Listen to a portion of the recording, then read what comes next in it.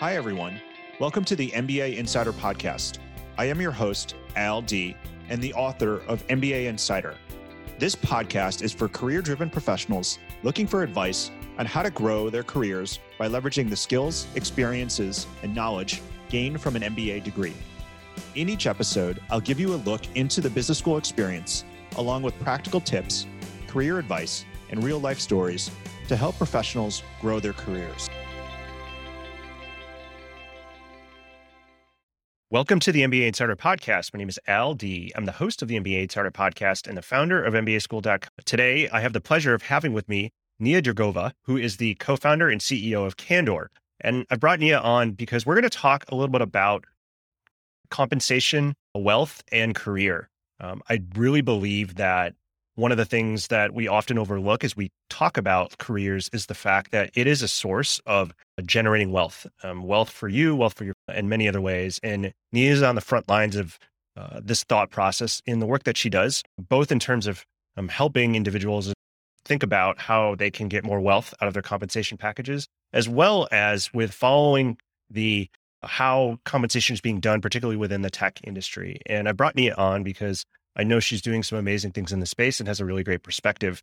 So thank you so much for joining. Before we dive in, I wanted to start with a warm-up question. And I always love just starting off. And my warm-up question for you is, what's a recent piece of media that has caught your attention? And I ask you this because I know you read a lot of things, but tell me what's something you've seen recently that made you a little bit more curious or made you lean in a little bit more? What's on your mind? Well, first of all, thank you so much for having me. It's an enormous pleasure. And I really appreciate the opportunity to spread the message of pay equity and wealth equity and how in tech we can work together to achieve that for promoting education on how your stocks work and what you can do to really promote equality for yourself and also for the community you come from. So to your question, what I'm reading right now, I feel like you'll immediately expose me as the world's biggest nerd. So let's just dive right in really deep. I am currently really concerned about global markets. And I've been digging into the opinions and reports from my favorite analysts. And one of the things that I just consume voraciously is economist reports and analyst reports, especially in a situation like this where we're in really unprecedented times in history. And I am obsessed with this gentleman. His name is Zoltan Pasher. He is the global head of short-term interest rate strategy at Credit Suisse, and he is absolutely brilliant, like to a degree that I cannot even express. I might be his only groupie, and that might freak him out if he ever hears this podcast. But he is really, really brilliant. He's been digging into the macro effects of what is going to happen to the world financial systems as a result of the Ukrainian invasion, how that could affect the dollar as a reserve currency, how it could change the financial ecosystem. We literally might be moving to a world that is financially bipolar, where we have ecosystems for finance in the East and the West.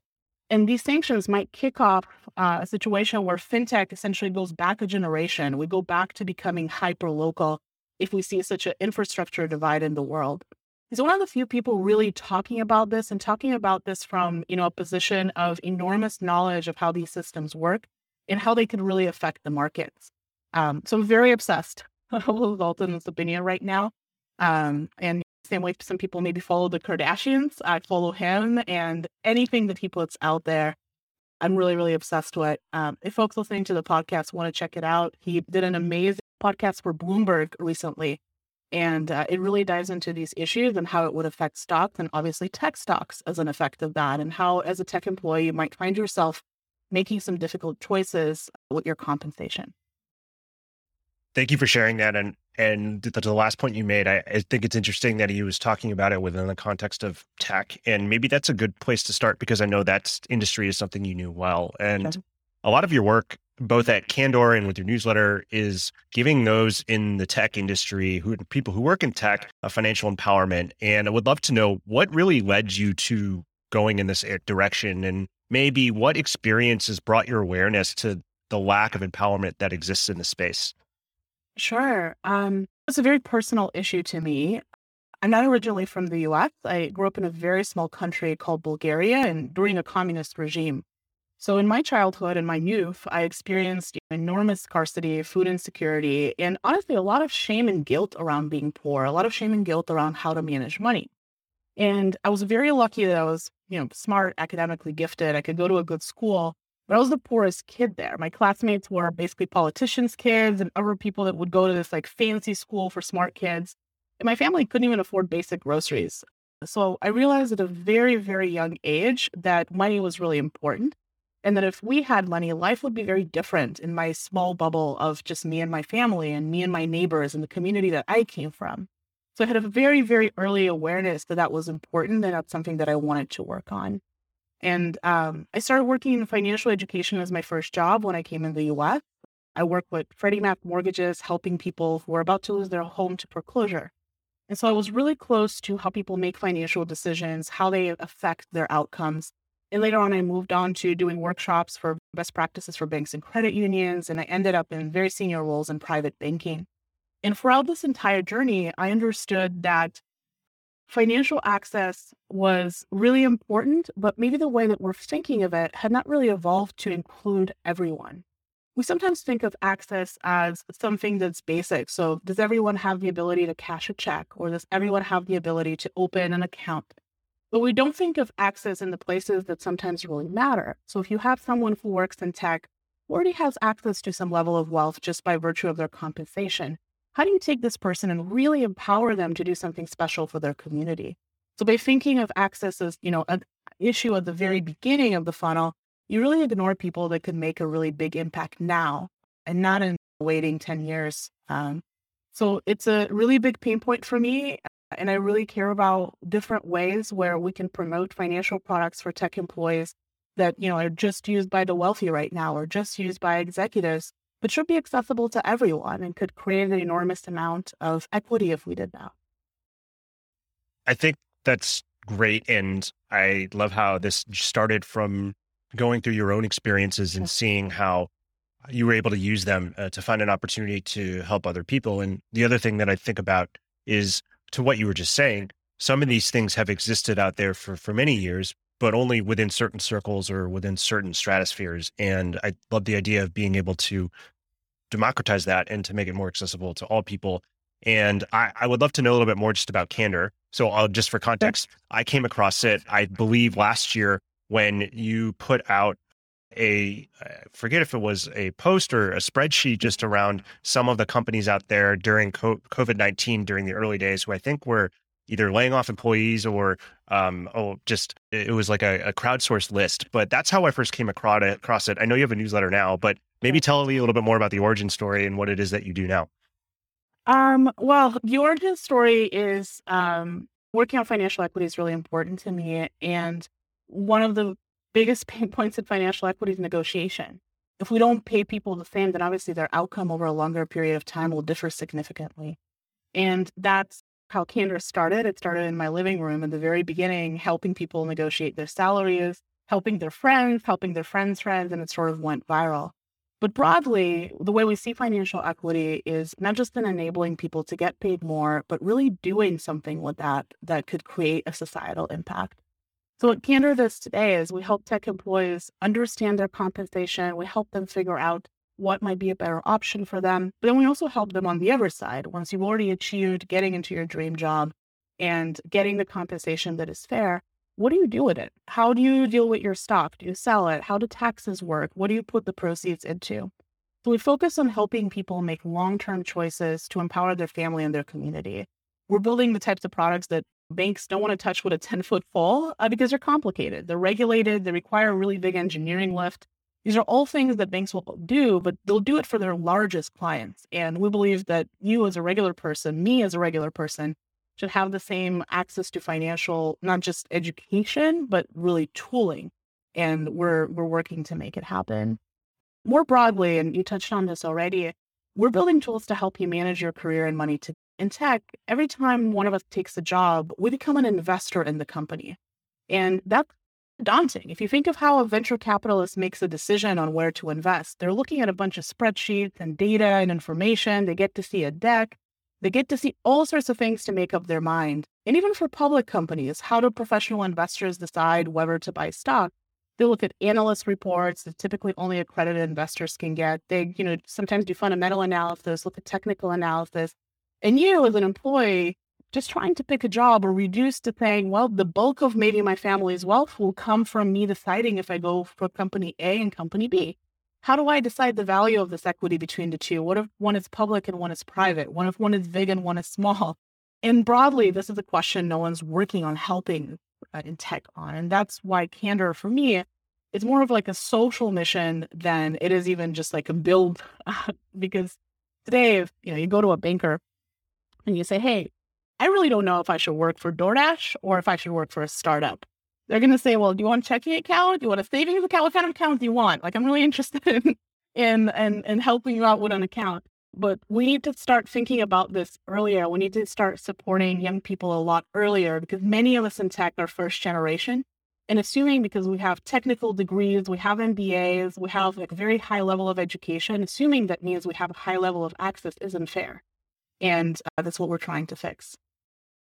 A couple things there I wanted to go back and point out. So the first one, to your point about how investors or other types of financial executives will pore over analyst reports or market data, all those types of things.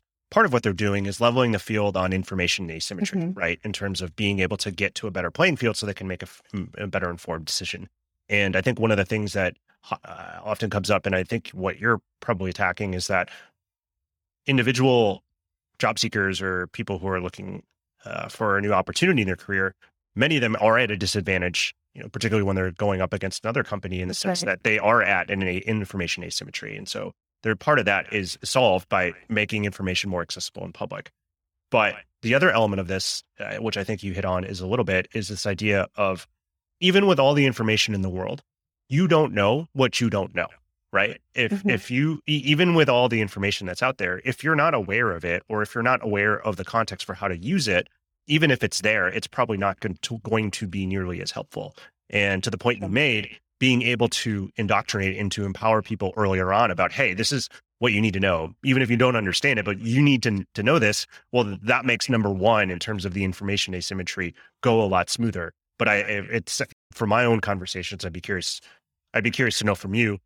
There are a lot of people who, even with the information, wouldn't be able to use it because they, quite frankly, they don't know how to use it. And it's because that's very fair. That's 100% fair. And the asymmetry is happening at multiple layers, right? So there's asymmetry between you and the company when you negotiate. The company literally pays for salary survey data so they can stay competitive in the market. So you're trying to dig online for salary data points, and maybe you get 5 salaries you can compare. They're looking at maybe 1,000 salaries to decide how much to pay you, right? And that's the asymmetry we're used to talking about in tech. And luckily, that's become more commonplace. When I started Candor, that was still like a taboo topic. But there's another layer here, and that's really where we start getting really deep. And that's the asymmetry of whether or not you think of yourself as an investor. So luckily in tech, we've been able to proliferate information around pay equity is important, standing up for yourself is important, empowering people around you to do that is important. But we have a long way to go to be able to really tell employees very, very, very easily, like, hey, you are an investor every time you take a job. You need to have discipline of an investor. You need to look at the, data as an investor. And what does that really mean? How do we train our whole generation to really do that? That means that when we're taking a job, we can't just look at it one-dimensionally as the type of work we're going to be doing or the type of impact we're going to create. We really need to look at it as, would I buy this stock for myself? And would I stake my wealth in it? How long would I hold it? What would I do with it? And that's the piece of the conversation that I'm tackling right now at Candor, and what I think is missing from the discussion. And then the piece after that, the kind of 3D chess of inequity, right, is essentially once you've made the decision and you've optimized thinking as an investor, how do you sustain that throughout your career? How do you decide if you should move between jobs? How do you decide if you're in a place where you are doing the best to generate and preserve wealth as well? And I think that's really important. And I think the next generation of folks coming into tech will have hopefully much better tooling around comparing different options and projecting different outcomes, and not just scratching the surface of, do I know enough to negotiate now? Do I know enough to make a decision for 10 years? Because when I buy stock, when I buy a portfolio, I don't buy it for between now and next year. I buy it for between now and 10 years from now. And that's how we should be thinking about jobs. So as you mentioned, part of how you started Candor is because you were doing this one-on-one with friends or colleagues or people that you met. I'd be curious to know from your own experience talking with folks out there, what are some things people get wrong about equity and compensation when they're approaching looking for a job or starting a career? Sure. Um, Gosh, there's so many. I think it's very different depending on the career stage that you're at. And that's something that, we learned along the way when we started Candor. When we started Candor, we started helping tech employees broadly to negotiate their pay, right? And we were the first company to do it at meaningful scale, helping thousands of people. And we realized that helping people negotiate their pay was much more nuanced than we had anticipated even going into this, because there's a lot of things that play into it. So if you're junior, you have much more limited negotiating power. So for instance, maybe you're graduating, you can negotiate only certain components of your compensation. On the other end of the scale, we ended up working with a lot of people who are executives. The negotiation for them is not just a conversation, it's literally a game of chess, being able to get some good press, being able to present yourself in a certain way, being able to leverage your connections. And it's a much kind of longer process. So a negotiation for an early stage employee might be 3 conversations on the phone. A negotiation for an executive might be like a 5-6 month process of positioning yourself right and sort of creating a narrative around yourself before you even ask for money. All right. So there are things that apply for everyone. So rule number 1 is try to never negotiate in an email. That's a big one, regardless of whether it's senior or junior. That's a rule to live by. A second one that I really stand by is don't be combative with recruiters. You'll see a lot of I need to get paid what I deserve. They could really quickly turn into a very emotionally charged conversation. And the recruiter is really there to collaborate with you. And you need to use that relationship productively. So knowing how to comport yourself in that conversation and being really collaborative is really important. And then the third thing I would say applies to everyone, and everyone should really think about, is you should only negotiate. A lot of times people will think of negotiation as I can ask multiple times, I can change my mind, I can look up additional data. You only negotiate once, and you only talk about compensation really deeply once in the whole process if you want to get like the best outcome of what you're doing. And every negotiation is an opportunity to advocate for yourself, but it's also an opportunity to advocate for people who are like you. So you have to show up in person, you have to push through it. And it's a hard skill to develop, but it pays dividends down the road. How you get promoted, whether you can negotiate resources for your team, which projects you get to work on, that is all a form of negotiation. So the kind of gate to that is how you can advocate for yourself. Yeah, I want to jump on that in a little bit because to your point, I think you're absolutely right. Every time you get an at bat to negotiate, it is a chance for you to change the trajectory of outcomes that could be consecutive down the road. So when you are negotiating that new job, it does give you the chance to maybe accelerate or deepen the upward trajectory of what it is that you're doing. But to the point that you made, it also works the other way in the sense that every opportunity is an opportunity to do it, to elevate that upward trajectory. But it also means that when you do get those options, like you do need to show up and you do need to actually go and negotiate. And I think one of the ways in which I wanted to talk a little bit more about this. So I'm a big fan of Lenny's newsletter. I'm a subscriber. And I know that you wrote a guest post for him where you gave, I think it was called the 10 Commandments of Salary Negotiation. And I would love to have you talk through them. And the first one is, it says negotiation starts earlier than you think. Can you share a little bit more about what that means? Yeah, definitely. So a little bit about Lenny's newsletter and the post. So the post is called 10 Commandments of Salary Negotiation.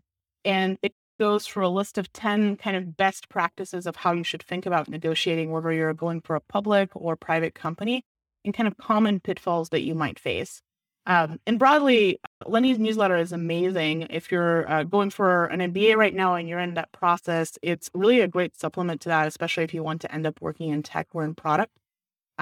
So the way that we thought about the piece is, how do we give people a full view of the negotiation process and make sure that they, at the time we're ready to talk about compensation, are not already shooting themselves in the foot. And negotiation begins with the very first time you pick up the phone and you start talking with a company. That's something that feels a little bit counterintuitive, right? Because we think negotiation is something we get to prepare for. It only happens when we're ready. And that's how we're societally taught to think about it. But realistically, in one of your first calls with the recruiter, you're very likely to encounter a question of what do you expect to be paid and what are you looking to make? And this question could be very intimidating because a lot of times we have different frames of mind of how we might answer it.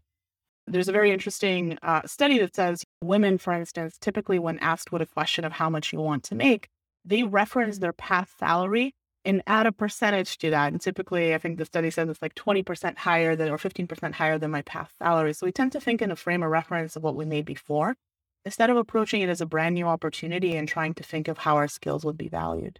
So in the very beginning, when you're talking to recruiters, what you essentially want to do is understand the company, the position, the context of where your skills are going to fit in, and evaluate your value to that company based on the opportunity to ingest all of that information and see where you could be strategically really, really important and valuable to them.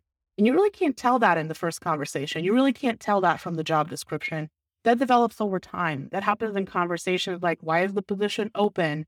And what are the goals for this position in the next year? Or what are some of the conflicts the team might be having right now? Or what are things that you think would be really important for a person in this role? And you don't really get the good answers for that until you speak to the manager, you speak to the team for a good period of time. And then when you come back and you actually negotiate your salary, you have all of this information to see how you uniquely could solve these problems. And that's how you should value yourself, based on the opportunity in front of you, not based on what society is telling you. Pay doesn't need to be linear. In our parents' generation, you got paid X last year, and then let's just add 10% or 7%. In our generation, pay is nonlinear. It really doesn't matter how much you made at your last job. If you're more valuable to the new place that you're going, completely forget how much you used to make and start thinking about how much you could be making with the skill that you have. I think that's such a great point, and I definitely can relate a little bit. Both my parents worked in the corporate world for many years, for like a couple decades, and really was a world that was really, for at least for them in corporate, focused on your initial salary, your compensation, and then they did have a yearly bonus, and they did get a chance to get some stock options.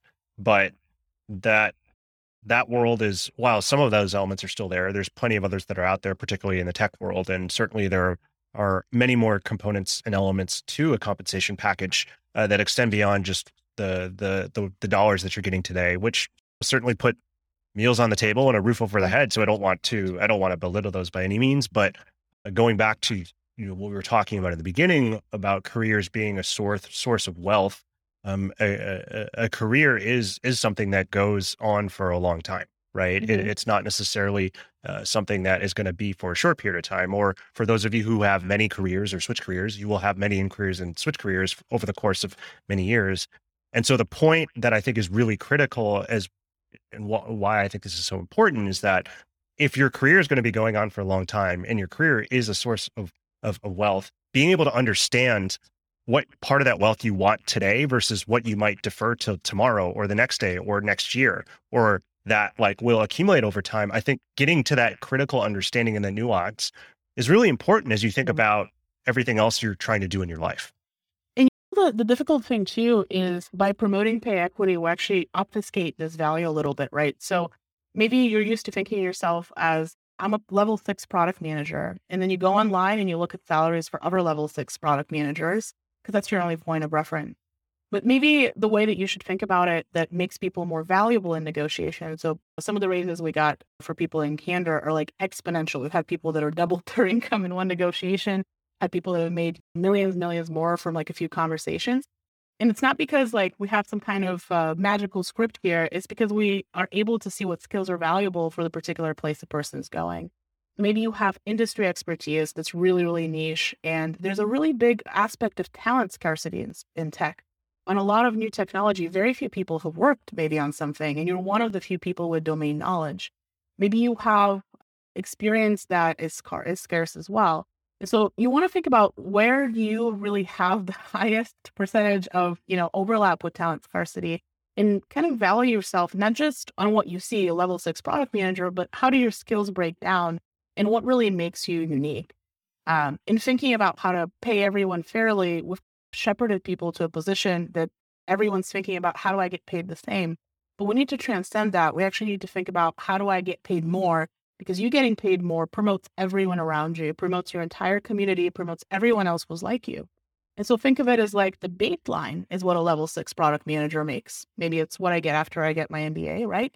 However, I have these skills that make me more valuable than a level 6 manager. And so how do I really advocate for myself to make that very visible?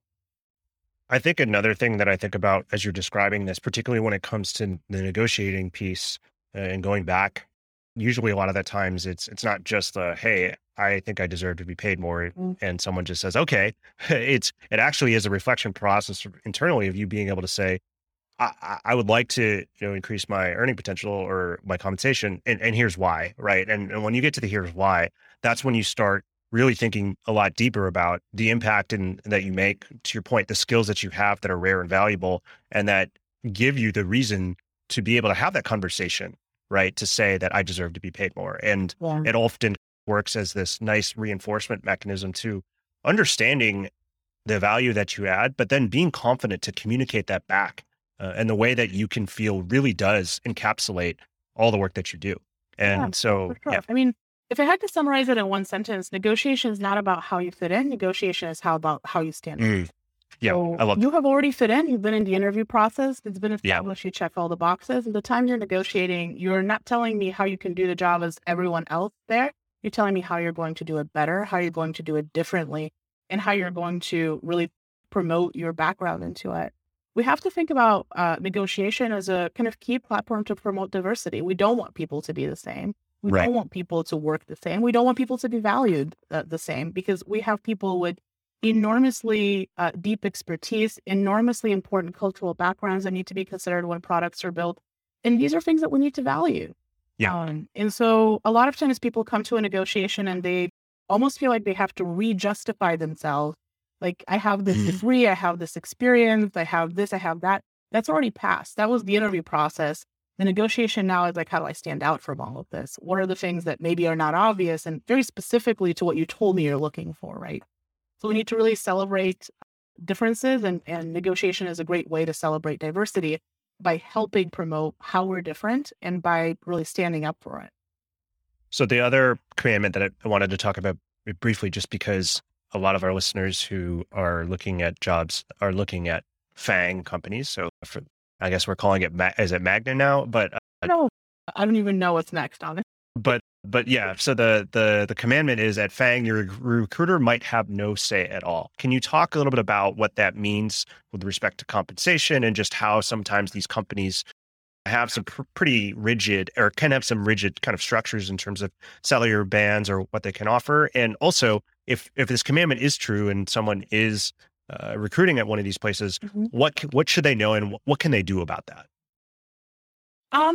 I think this kind of comes back to how, as an industry, we've thought about solving pay equity, right? So there was a time in the past where everyone operated the way that small companies operate. So a candidate would come in front of you, and there would be a really big degree of discretion from the hiring manager of how that candidate would be valued. And we saw over a long period of time, and not just in tech and many industries, that two things tend to happen. People tend to hire people that look like them, and people tend to pay people that look and feel like them more. And that's a core, issue of why pay inequity exists. So in order to combat that, many tech companies have sort of created a process that really weeds that out as much as possible. And it puts negotiation in this completely different spectrum, where the people who are interviewing you are typically not the people who are responsible for your compensation. Let's walk through it. Let's say tomorrow you want to go work at a FANG. Typically what happens is one recruiter will reach out to you, who is typically a sourcer, and their job is just to identify that you're potentially skilled to do the job. They'll do an initial screen. They'll ask you for your salary expectation, and they'll usually schedule you for a time with a hiring committee. Hiring committee is sometimes people that you actually won't work with directly. Many times it's called a generalist queue. So it's people in the company who are specially trained to interview people for this role, but not to necessarily interview people for a specific team. And everyone gives you a score after the interview, and typically people score you in isolation, blind of each other, to reduce bias. And then again, there's a hire, no hire decision made, and that's when the recruiter gets back to you and the negotiation really starts. The recruiter's job is to take all of this feedback and to take the hire decision and sort of figure out how much you should get paid and how you potentially are going to be leveled. Sometimes the committee decides that, and some companies, the recruiter and recruiting team decides that. And so this, again, is a point that can introduce bias. So bigger tech companies have created something called a compensation committee. Yet again, a separate group of people who are responsible for determining your compensation without having interacted with you, without having context on you. And the premise of that is that this is one way to promote fairness in compensation practices. So the recruiter will usually take a number from you if they can, and then bring it to the committee. The committee will come back with a number themselves. And the recruiter is really a messenger in this process at many big companies. They're not typically a deciding factor of how much you get paid. The committee typically is. And so what many people do is they tend to squeeze their recruiter, like, I will walk unless you pay me X. And this is horrible to do. If anything, recruiters are your biggest advocates at the company, but you need to realize that you need to help them if you want to be advocated for. So your job as the candidate is to recognize where the recruiter is limited. They can't make a decision for you. But if you want them to help in the process of you getting a raise, you need to help them by giving them a narrative, by giving them data points that they're looking for, and by helping give it to them in a way that they're going to repeat to somebody else. So negotiation at a FANG is like a game of broken telephone, and how well you communicate in that process with the recruiter, what gets repeated to the committee, what the committee says back, and how willing is a recruiter to go back yet again for you, or yet again 3 times if they really like you, really depends on how well you build that relationship. So when I say the recruiter has no power, it doesn't mean like ignore recruiters. It actually means you need to collaborate with them a lot more. And you really need to watch everything you say in a conversation because it will be repeated. Their literal imperative is to represent you and to repeat it. And if you're a recruiter, my experience with FANG recruiters is actually very positive. Many of these people get into the profession because they really believe they can make a change. And so typically they're very willing to advocate for you. And where they experience a lot of frustration and a lot of friction is candidates who will say, I saw this number online and that's why I want to raise. Well, that's not something a recruiter can go to a compensation committee with and say, well, my candidate knows how to use Google. That's not great, right? They want to hear about how your skills are unique. They want to understand about whether competing offers are really relevant. They want data. And so if you know how to arm them with data, give them a narrative, they will work collaboratively with you to that process. But you need to be very strategic about that. And in the end, you and the recruiter do have competing incentives in some way, right? So you need to make sure that which cards you're holding close to the chest and when to talk and when not to talk. Does that answer your question? It does. And I think that the takeaway for me is to the point you made earlier. I think that particularly when working with recruiters, I think it's important to acknowledge the nuance in that there's more to be gained by collaborating with them Correct. than by treating them as an adversary.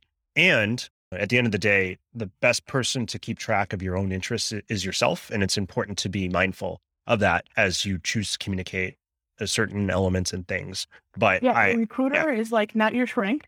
And that's Sure. usually where people get in trouble with negotiation is maybe in the beginning of the process, we might feel uncertain about how much we should get paid. We might tell the recruiter how much we're making now.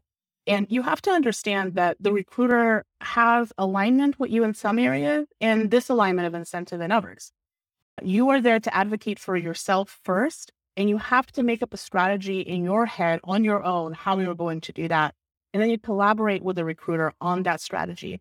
The recruiter is not there to create the strategy with you. And that's where the major disconnect happens is people pour their soul out to a recruiter and quite frankly, put that individual in a very difficult position. Yeah.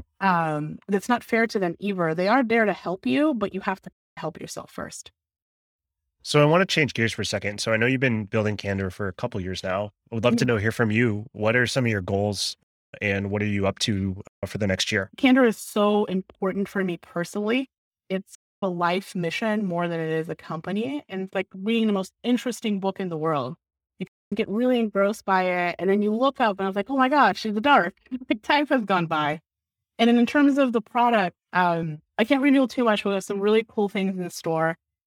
Basically, we're taking on the product that only executives get right now and the information that only senior people get right now. And we're trying to make it available and accessible for everyone else. We have such an awesome group of supporters from lawyers to regulators to finance folks to people in tech who really banded together to build stuff. So I hope in the next couple of months, I'm a little cryptic because we have a few big things coming, but I think in the next couple of months, you'll see what it is. And hopefully I'll be a little bit more well slept so I could promote it properly.